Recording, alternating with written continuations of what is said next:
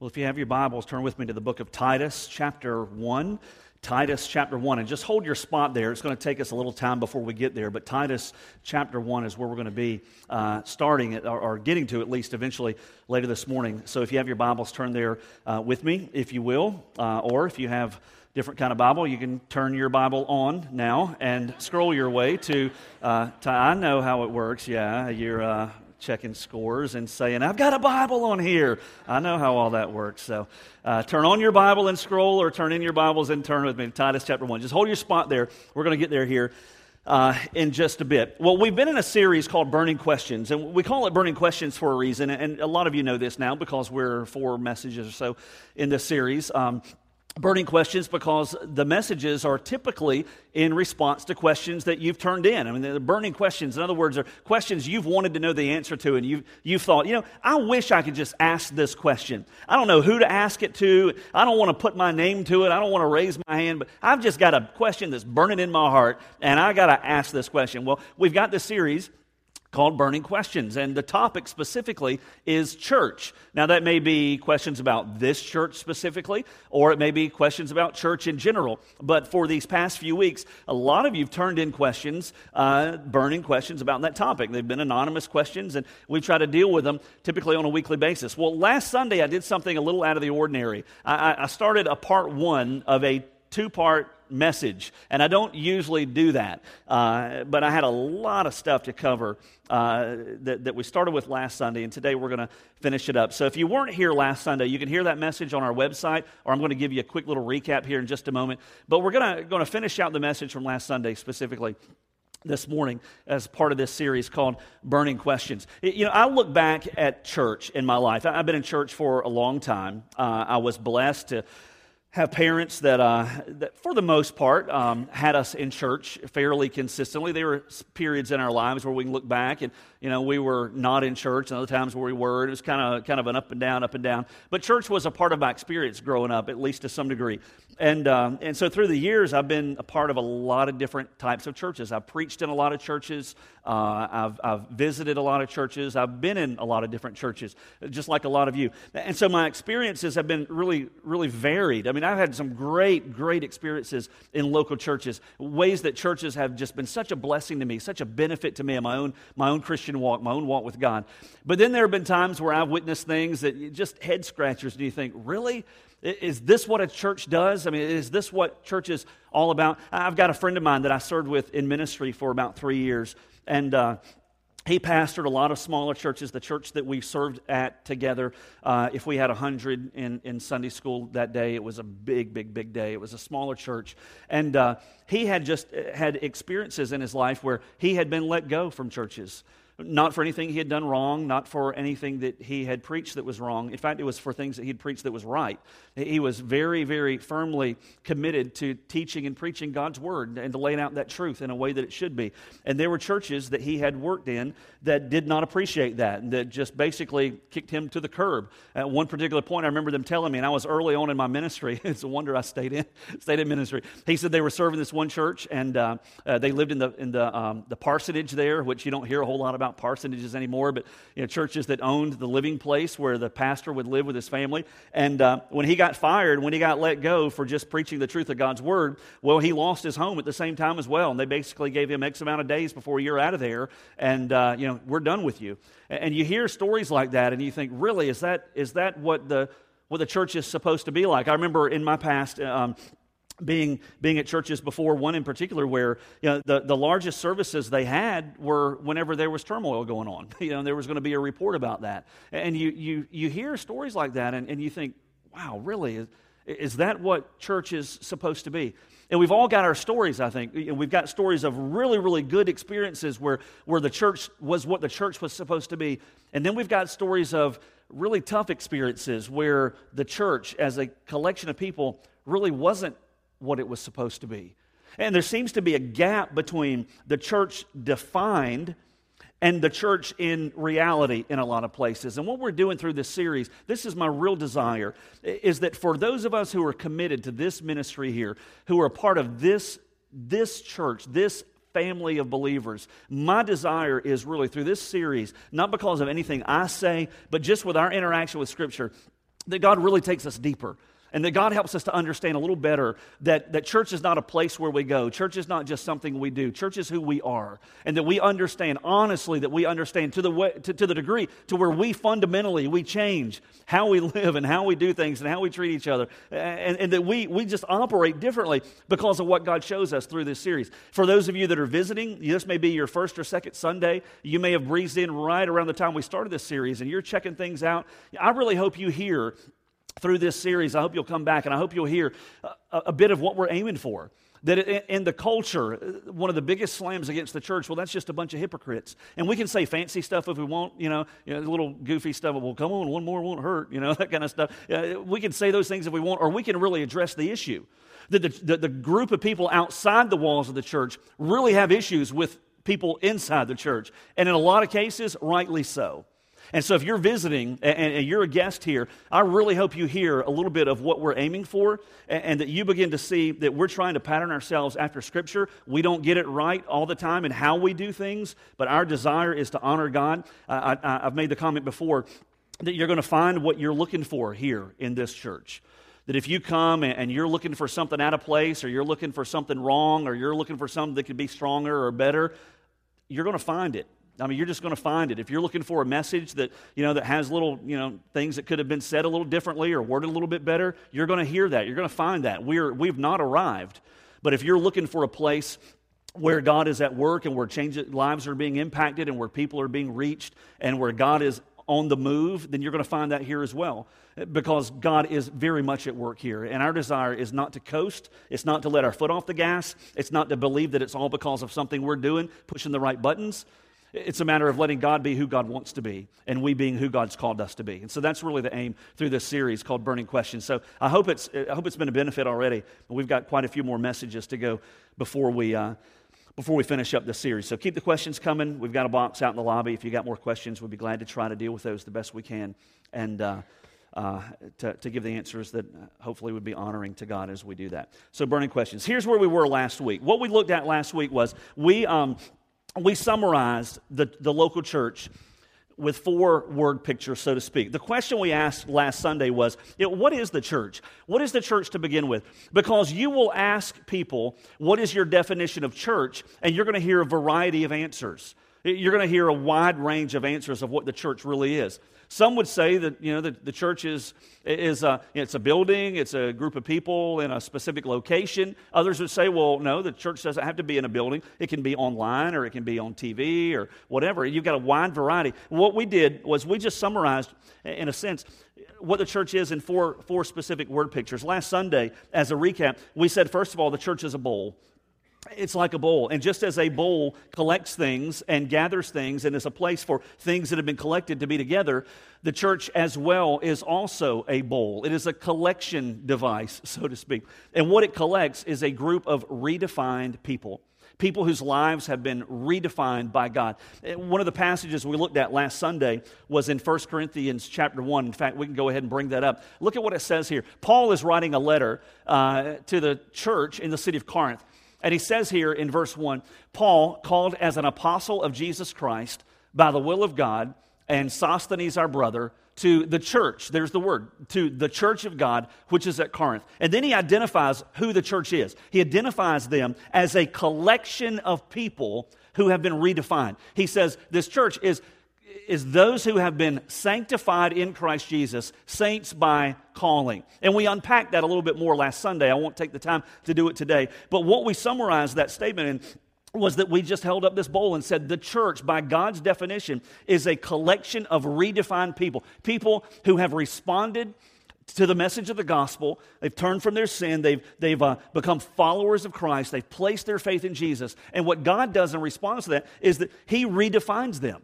He says, you are now sanctified. In other words, you have been made holy in your standing before God. You have been set apart for my purposes, God says. And I'll even go so far as to call you a saint. God says, you are now saints by calling. He redefines us. And in this building today, filled with people whose lives have been redefined. If you go to your 20-year reunion in high school, your 30-year, your 40-year, your 50-year, whatever reunion you go to, people may say, you look just the same, or you act just the same. Nothing's changed about you. But if they can see the inside of you, that if you didn't know Christ back then, but today you do, man, you are completely different. And what the church is, it's a bowl full of those people who have been redefined by God. We are a collection. That's what every church is, a collection of redefined people. But secondly, what we looked at last Sunday was that we also are a community. Not just a collection of people who do their thing on Sunday, punch the clock, check the box, go off and do their own thing Monday through Saturday. No, we're, at least biblically speaking, we are a community signified by this heart. Community of people whose lives have been redefined. Over 50 times in the New Testament, you'll read the phrase one another. And what's associated with that is that often you'll find, whether it's in the Gospels and Jesus is saying it, or whether it's one of Paul's letters or elsewhere, you'll find that over 50 times there are commands where we're told to love one another, encourage one another, admonish one another, forgive one another. And as we looked at in the very beginning of this series, it's in the context of church that God teaches us to move from a mentality of me to a mentality of we. And He takes those redefined people, those believers, Christians, followers of Christ, and He calls us not just to assemble together in the same place, to call that church. No, He calls us to engraft our lives one with the other, consistently, continually, so that we might have a heart for one another. And so we looked at church as a bowl full of redefined people who are a community of people. But also last week, thirdly, we looked and said from Scripture that we are called to reflect Christ. We're called to reflect God and His glory. And the degree to which we do that often will be the degree to which people outside the church have a desire and a hunger and a passion to know the God that we proclaim. We're called to put Him on display. And then last week, the fourth word picture we gave was the picture of a megaphone. The church, this bowl full of redefined people with hearts for one another, living lives that put Christ on display, bringing God's glory to the forefront, are also called to make our voice heard. Not to raise a ruckus and to stir the pot, to create dissension in communities, not to gossip about one another, but we are called to proclaim the one message that has changed history. That's the message that Jesus Christ, God Himself, came as a man. He died on a cross. He rose again from the grave, and He stands ready to take over every life that is humbly yielded to Him in repentance and faith. That is our message. And so we summarized all that. We looked at it last Sunday. We worked passages, verses in and out of these word pictures. And what we did to summarize it was to say that the local church is really a balance. It's a balance of insiders, because we are insiders. And I don't say that in a bad way. The church has often missed it by saying, oh, we're a holy huddle in a club and you can't come in because this is who we are. I don't mean insiders that way. We're insiders because God has called us apart and He's redefined us. We are insiders, but we're called to pursue outsiders, those who don't know Christ, living lives that put Him on display, speaking words that bring the gospel to the forefront. So that's who we are. If you ask, what is the church? Hopefully, this has summarized it. You know, we're a bowl, we're a heart, we're a mirror, we're a megaphone. That's who we are. So whenever you look at that, that's the summary from last Sunday. Whenever you look at those word pictures and we identify who we are as a church, what the local church is all about, then understand that if God went to the trouble that He went to establish a church and to call it into existence and to define it the way that He has, then you can absolutely guarantee that the enemy is going to do whatever he can to come against something that God has created to be so effective and so efficient in proclaiming Himself. Right? The enemy's going to come against it. And you know this because you've been in churches that have been in turmoil. You've been in churches that have split. You've heard stories of all the goings-on at churches in your community. And you may have been one of those people who didn't know Christ. And you heard all the stories. And the reason it took so long to even go to a church for you was because of all the negative stuff that you heard. That may be your experience. And to a large degree, it's because the enemy absolutely hates everything that the church is about. And so what the enemy hates, he's going to threaten and he's going to bring his greatest strategies against. And that's what I want us to look at in our time this morning. 4 threats that I perceive to be real, genuine threats to the local church today as I have described it and as Scripture lays it out for us. Now, let me just ask this question. Why is this so important to begin with? Why is it so important that we identify and define what church is? Why do we have to look at the threats against it? One, because there's nothing else in history like the church. There's just nothing else.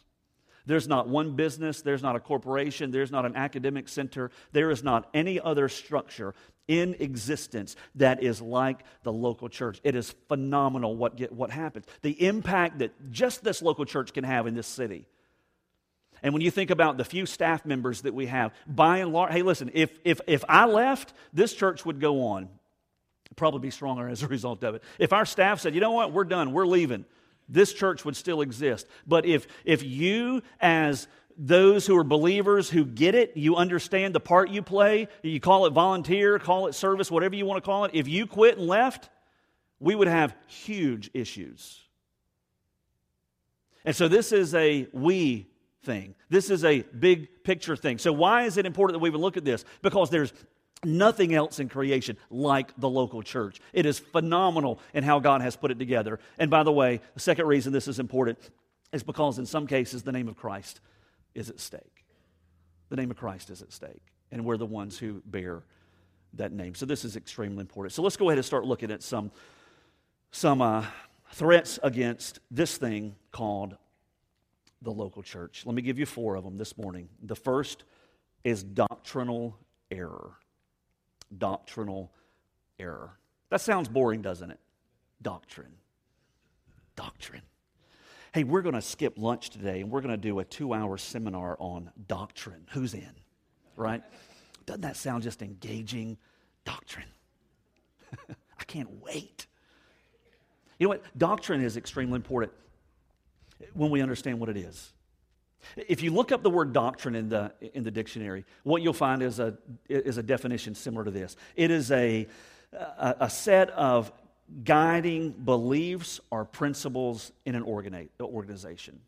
It's a set of beliefs. It's a belief system that guides and directs a specific organization. It's not just a church who has doctrine. I mean, there are other places that, when I was in seminary, for example, my ethics professor, he drafted, this is just amazing, he drafted for the first Gulf War, he drafted the just war doctrine that President Bush utilized during that first Gulf War. I mean, he put it together. It's called the just war doctrine. It's not just churches that use the word doctrine. Why? Because the word doctrine refers to a set of beliefs or truths that guide a specific organization. For we as believers, for we as Christians, what is that? It's the Bible.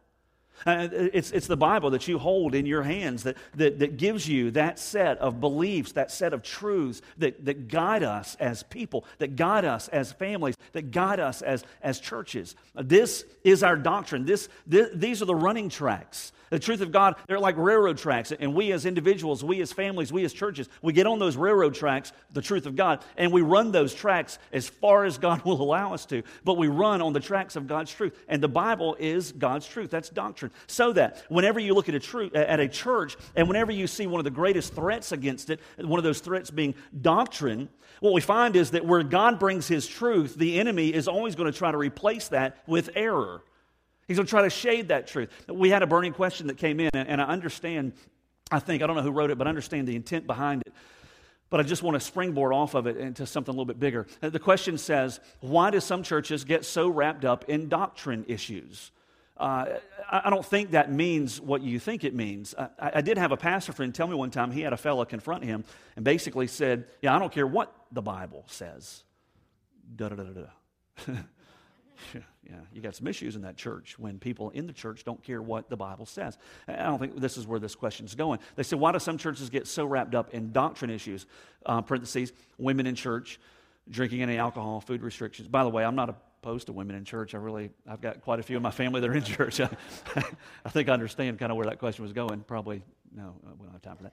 So when the Bible, why do churches get so wrapped up in these kinds of, I think what they're saying is peripheral doctrinal issues when the Bible is clear on how these issues are applied? It seems to create unnecessary division when we should be united as believers in Christ, not personal application. Granted, and I completely agree, a lot of churches, they get drawn in to a lot of peripheral issues that are important, but they're not what they're called to be. Sometimes people will ask me around election year, why don't we have more sermons on political stuff? It's because the Bible speaks into politics, but it is not a political book. The most important factor in a person's life is not the way they vote. The most important factor in a person's life is who they will choose to follow as their Lord and their Savior. And so we can't get sidetracked. There is a real tendency in some churches to get sidetracked with issues that are peripheral in nature and lose sight of the main thing, and that is God's glory is at stake. We're called to honor Him through the lives that we live, to know Him deeply in a walk that is a walk of joy, and to make His name great in the lives of those who don't know Him. So doctrinal error, I'm not talking about the peripheral issues. I'm talking about when the truth of God's Word is distorted or neglected. That's what I'm talking about. And there are churches that have done that and have lost their influence as a result. Whenever I was a kid, I remember early in my Christian life, my mom would make a statement to me. Now, this would have been late 70s, I guess. You didn't have the numbers of preachers and teachers on television as you do today. But I remember she told me early in my Christian life, my mom said, "Don't watch church on TV." I remember thinking, what in the world? I'm a new believer now, and I thought church is important. What do you mean not watching church on TV? And I got older, and now I know what she meant. Because there are some pastors and some teachers that are not worth listening to, because they will say things that will make you happy and feel good, but will draw you, if you're not careful, into doctrinal error, which always leads to shipwreck, by the way. Doesn't matter if on an individual level or church-wide level. I could name names from this platform and take quite a while to do it, of people that you are well familiar with on television, on radio, on the internet. And they will say things that will tickle your ears and make you feel good about yourself and have a nice, warm, fuzzy day, that use the Word of God and mingle in Scripture, but they are filled with error that will cause you great heartache if you're not careful. And you read their books, and you potentially have friends that watch them on television and glow over the things they say. And as they say, a blind hog will find an acorn from time to time. They will say things that are accurate, but there is too much that's mixed in that is inaccurate, that is just erroneous, and if not outright heretical, that will cause huge issues. Church doesn't mean today what it used to mean when you were a kid. It just doesn't. We go to the Philippines twice a year. I've been able to go a few times myself. And I think on every occasion that I've been, we stop halfway up into the province. Once we arrive in Manila, we stop halfway up in a little city called Cabanatuan. They've got a mall there. It's not your mall, but they do have a McDonald's, which is good enough for me. And so we always stop there, and we hit that McDonald's, and it's like our last gorging of American food on our way into the province. And when we come back, it's our, like you would think we were dying of rice inhalation, there in the province, and we're just gorging ourselves on Big Macs on our way back out. And we stop in that city, and I would say, I think, the times I've been there, if I'm not mistaken, every single time that I've been, we have encountered U.S.-born, U.S.-raised Mormon missionaries there in that mall area. Born and raised here in the States, serving in the Philippines. Who are they? They're Mormons. Oh no, there's a technical name. They are the Church of Jesus Christ of Latter-day Saints. Church doesn't mean today what it meant when you were a kid. There are churches today that bear the name church that have no business calling themselves that. And the reason is because they have either distorted or neglected, if not having outright done away with, the truth of God's Word. So doctrine may tempt you to be a little bit bored. Doctrine may tempt you to say, well, this is just stuffy stuff. Why don't we need to argue over doctrine? Doctrine is the heart. It's the heart of the way you live your life, because it's the truth of God's Word. Look at what it says in Titus. The book of Titus, chapter 1. I had you turn there earlier. Notice what Paul says. Let me give you a little backstory here. Titus has been dropped off in Crete, basically. He's been set down in Crete, Crete being an island. And Titus has been given the job of finding capable pastors and leaders in the cities around Crete.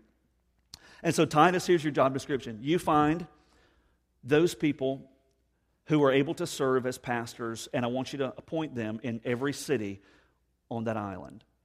That's Titus's job description. Titus is written a letter from Paul to help in this. And that's the letter that you hold right there in your Bible, Titus chapter 1. Notice what Paul says to him in verse 7. You'll see it on the overhead if you don't have your Bible. He says, "For the overseer must be above reproach as God's steward, not self-willed, not quick-tempered, not addicted to wine, not pugnacious, not fond of sordid gain, but hospitable, loving what is good, sensible, just, devout, self-controlled, holding fast the faithful word, which is in accordance with the teaching, so that," in other words, he's to be all of this so that he will be able both to exhort in sound doctrine and to refute those who contradict. You ask Paul, who wrote the majority of the New Testament, Paul, is sound doctrine important, or do we just need to put our ear to the ground of the culture and listen for what they desire and feed it to them the best we can? Paul would say, no, sound doctrine is the heartbeat of who you are. It's the heartbeat of what you were called to do as a church. And he says to Titus, when you go out and you find these people, you'll find him there in chapter 1, verse 5, you'll find Paul basically saying to Titus, when you go out and you appoint elders or pastors in each of these cities around this island, you need to find men who are able to preach and teach the truth. Men who are committed to sound doctrine. Why? Because if they're not, they're going to begin leading churches, bowlfuls of redefined people who are going to be wandering around in a wasteland of doctrinal error. It's that important. We don't want shipwrecked believers whose lives are wasted because they got off into something that sounded good but ran off the tracks of the truth of God's Word. And so it's extremely important when you look at the threats to the local church today, one of the biggest threats is this whole issue of doctrinal error. Following things that God never intended for us to follow, that we don't find anywhere in Scripture. And so here's an application for you individually. You may want to ask yourself, chew on this for a little bit. What is it that I'm believing that would be in contradiction to the truth of God's Word? What is it that I'm believing? Because the church is only as healthy as the people who comprise it, right? And so ask yourself, what is it that I'm believing in my life? What is it that I'm holding as true, something that falls outside the bounds of and is even in contradiction to the truth of Scripture? And then as you weigh that in the balance, you'll be wise to remember that error always leads to shipwrecks of our faith. Following truth is extremely, extremely important. What's the second threat? If we fall into doctrinal error, what happens is that we redefine this bowl. Falling into doctrinal error as churches just breaks this bowl to pieces. It redefines the bowl full of people that God has redefined. That's why it's important. A second threat is the threat of me-centeredness. I made up that word. I kind of like it. You put a hyphen in there, you can say almost anything. Me-centeredness. Me-centeredness is the threat to the oneness of that church. Remember, God has called us as a church, as a collection of redefined people. He has called us also to have a heart for one another, to love one another, to forgive one another, to exhort one another, to encourage one another, to build up one another, to bear the burdens of one another. He's called us to all of that, right? So if we have a mentality as a church of me-centeredness over we-centeredness, what happens is it just rips that heart to shreds. It causes the testimony of that church ultimately to be weakened. It causes the testimony of that church to be torn apart. Jesus was asked a question. It's interesting how many people brought questions to Jesus. He was asked a question one day. Can you summarize for us the greatest commandment? The greatest. I mean, Moses had whittled them all down to 10, right? 10 commandments. Someone comes to Jesus. Can you just put it on? Don't have time to read it. We don't have cliff notes. Just summarize for us. What is the greatest commandment? You know what Jesus said? He said, I'll give you two. The first is to love the Lord your God with all your heart, all your mind, all your heart, all your mind, all your strength. And he says, the second is to love your neighbor, what? As yourself. So do you mean to tell me, Jesus, really?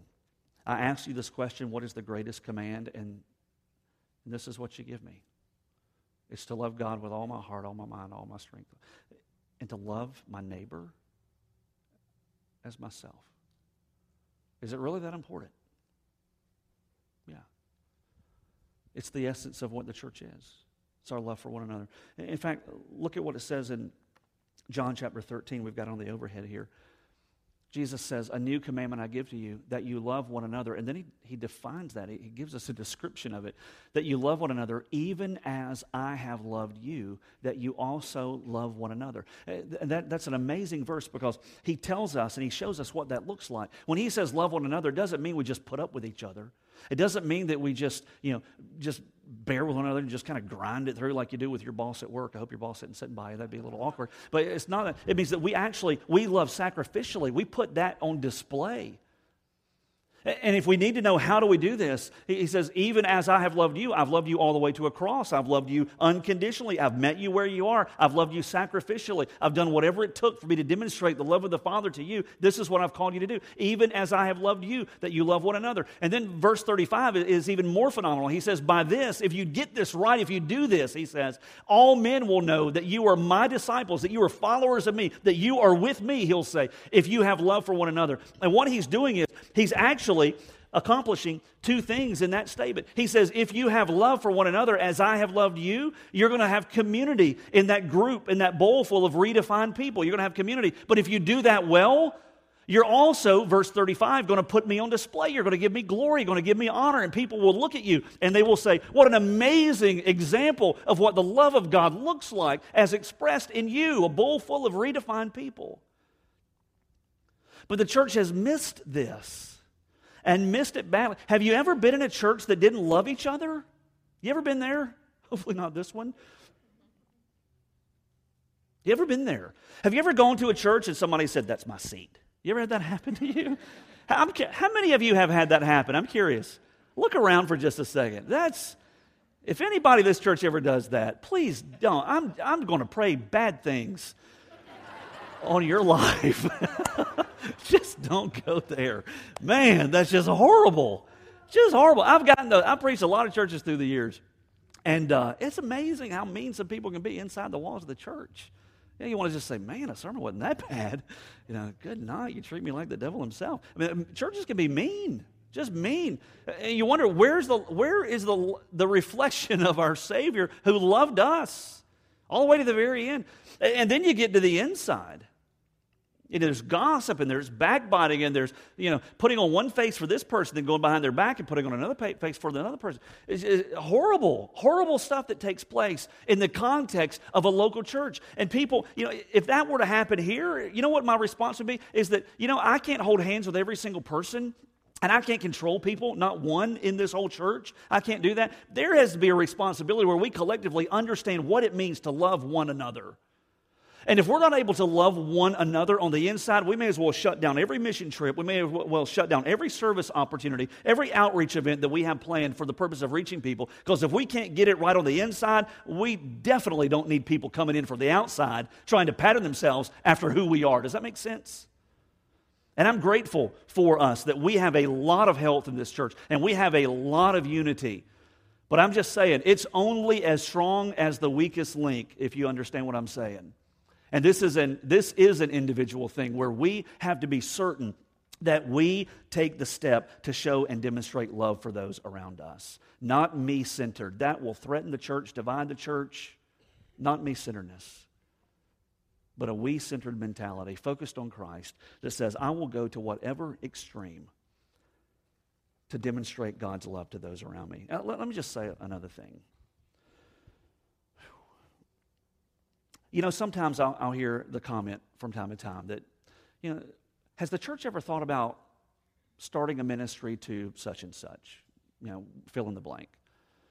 And that's a great heart. I don't ever want you to not bring those thoughts, those questions. I love it when people think about those things. But what I want us to be careful of is that we don't create a culture here to where the only ministry that gets done is when the church starts it.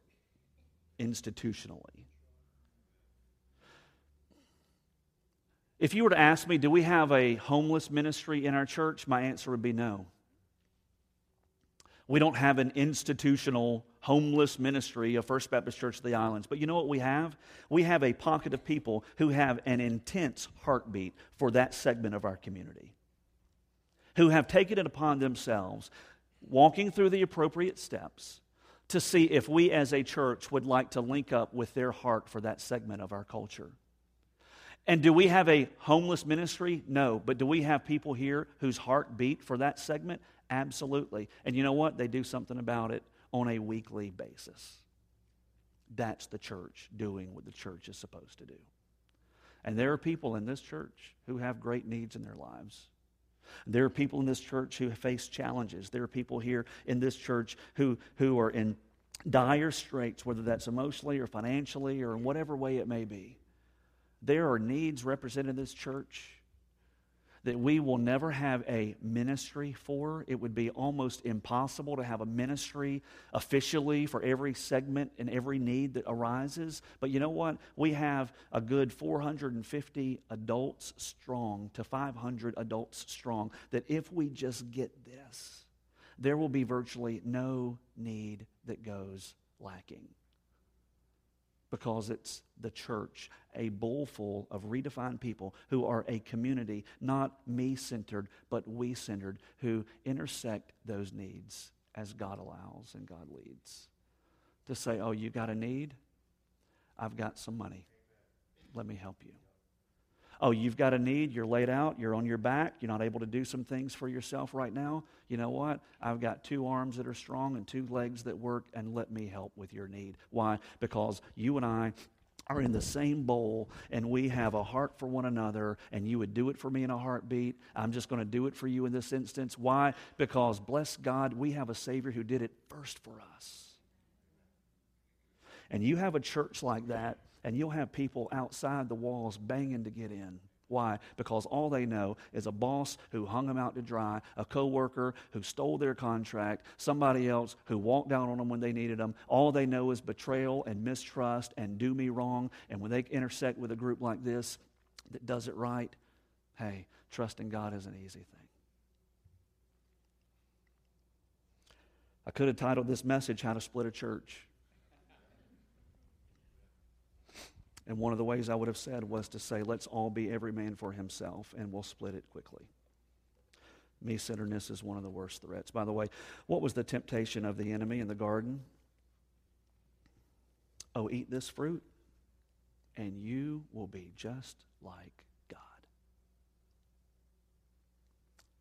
Me-centered. And he hasn't quit using that same old line ever since. What's the third threat? Boy, this is a warm, fuzzy message, isn't it? It's going to get warmer and fuzzier. The third threat is unrepentant sin. Unrepentant sin. The first threat, doctrinal error, redefines the bowl, tears the bowl apart. The second sin, me-centeredness, rips the heart out of the church, every man for himself, destroys the sense of community. The third threat, unrepentant sin, is what breaks the mirror that is designed to reflect the image of Christ and the glory of God. I was in seminary. I graduated seminary in 2000. I started in 1997. It was 4 years, solid years. Not everyone can cram 3 years into 4, but I did it somehow. It's a little better than college. I crammed 4 into 6 there, so I figure if I ever get my doctorate, we're pretty much on time. We'll see. That might take a break from heaven to get my attention for that one. I was in seminary, and as was often the custom, a group of students would go door to door on Fridays, actually, and just looked for ways to share the gospel. Respectful, tactful, but just sharing the gospel. I remember one conversation on a doorstep with a person, and the basic gist of that conversation was, oh, I remember back in the day, the seminary that I went to didn't have a great reputation years before. It was very liberal, doctrinal error, a lot of issues. And I remember the person saying, I remember I could walk down the street just outside of the men's dorm and would have to duck from the liquor bottles being thrown out the windows. That was the seminary. Training up leaders for ministry. Woo-hoo! People don't forget that kind of stuff for very long. It takes a long time to forget that. And when a church who is a bowl full of people whose lives have been redefined break or crack or tarnish the mirror that's designed to reflect God's glory, it takes a long time to restore it. A long time. One of the quickest ways to destroy and to tarnish the glory of God in the life of a person who doesn't know Him is to proclaim one thing but to live another. Notice what it says in Titus chapter 2. We've got on the overhead. You're right there in Titus if you want to turn with me. Chapter 2, notice what it says, verse 11. It says, "For the grace of God has appeared, bringing salvation to all men, instructing us to deny ungodliness and worldly desires and live sensibly, righteously, godly in this present age, looking for the blessed hope and the appearing of the glory of our great God and Savior, Christ Jesus, who gave Himself for us." Why? To redeem us from every lawless deed and to purify for Himself a people for His own possession, zealous for good deeds. These things speak and exhort and reprove with all authority, and let no one disregard you. When we get back into 1 Corinthians, we're going to be in chapter 5. What you're going to find there in chapter 5 is that the church collectively, it was not the pastor of that church, it was not Paul imposing some form of authority. He was given the responsibility to that church in Corinth to deal with a man who was immersed and engaged in extreme sexual immorality. And Paul said in 1 Corinthians 5, you want to read ahead, you'll find it right there, but buckle in before you get there. And he says, it's your responsibility as a church to put this man out. Not because he had stumbled, not because he had fallen, not because he had misstepped. I would even say not because of sin, because we all sin and we all fall short on a daily basis. At least the guy speaking right now does. The issue was unrepentant sin. It's when the person planted his feet and straightened his jaw and he stiffened his neck and he hardened his head and he said, I don't care what God wants. I don't care what His Word says. This is the way I choose to live. And it was of such a nature that brought such tarnish to the body of Christ, to the name of Christ, that Paul said, you have to deal with this, church. And he said the way you deal with it is you put him out. And there were steps to take. We'll get there when we get to 1 Corinthians 5. But it was all because God takes the reflection of His image very seriously. And in virtually every local Christian church today, there are believers who have been bought at a tremendously high price, who take the level of living less seriously than God does, engaged in conduct that would bring reproach to the name of Christ if anyone knew of it. And the standard is very high. Not for us to get right, to get to God, but for us to live in a way, once we know Him, that reflects Him accurately. What's one of the threats, the greatest threats of the local church? It's unrepentant sin. Let me ask you a question. What is it that you may be engaged in right now, even if no one else knows about it? But if people were to find out, it would bring into disreproach the name of Jesus Christ. What is it in your life that you are engaging in as an act of your will, unrepentant, unwilling to put down, unwilling to change, unwilling to be confronted on, that if other people knew about it, it would drag the name of Jesus right through the mud? That's a choice you've got to make. It's a choice I have to make. Which matters most? Our choice, our supposed freedom, our comfort, our desires being met, or living in a way that honors the one who gave His whole entire life for us. And then the fourth threat that faces the local church today is missing the gospel. In other words, living as though there is another way to know God. Missing the gospel. Oh, if you just live a good life, if you just join this church, if you just get baptized, hey, you're in with God. You can live any way you want. God's going to bless you. You're His child. He's adopted you. Everything's okay. You know what that does? That's a false gospel, and it silences the megaphone. Because if all it takes is for people to come to church, what real need is there for us to proclaim the message of the gospel? The reason we're called to proclaim the message of the gospel is because people's lives depend on it. People's eternities depend on it. And there are churches that are silent today in their witness. Why? Because they're comfortable and they're content, at least having a crowd. Hey, as long as we have a crowd, who needs the gospel, they say. What I say is that regardless of the crowd, the gospel is our message. If it polarizes, if it pushes people off, we proclaim the same message that Jesus proclaimed. And so when you boil it all down and you get to the heart of it, what is it? The church is just simply a collection of insiders that are pursuing outsiders. And there are threats against it. If the doors close, will this community ache and long for us to return? I would hope so. Because of the testimony of our lives, because we put on display the God who loves us and saved us, and because we're out in the midst, sharing the message and displaying the message. It changed everything. Everything for us. Let's pray. Lord, I don't want to be another statistic. I don't want us to be another statistic of a church that once did it well. 20, 30, 40 years down the road are closed down. Where a grocery store or a restaurant or a school has taken our place.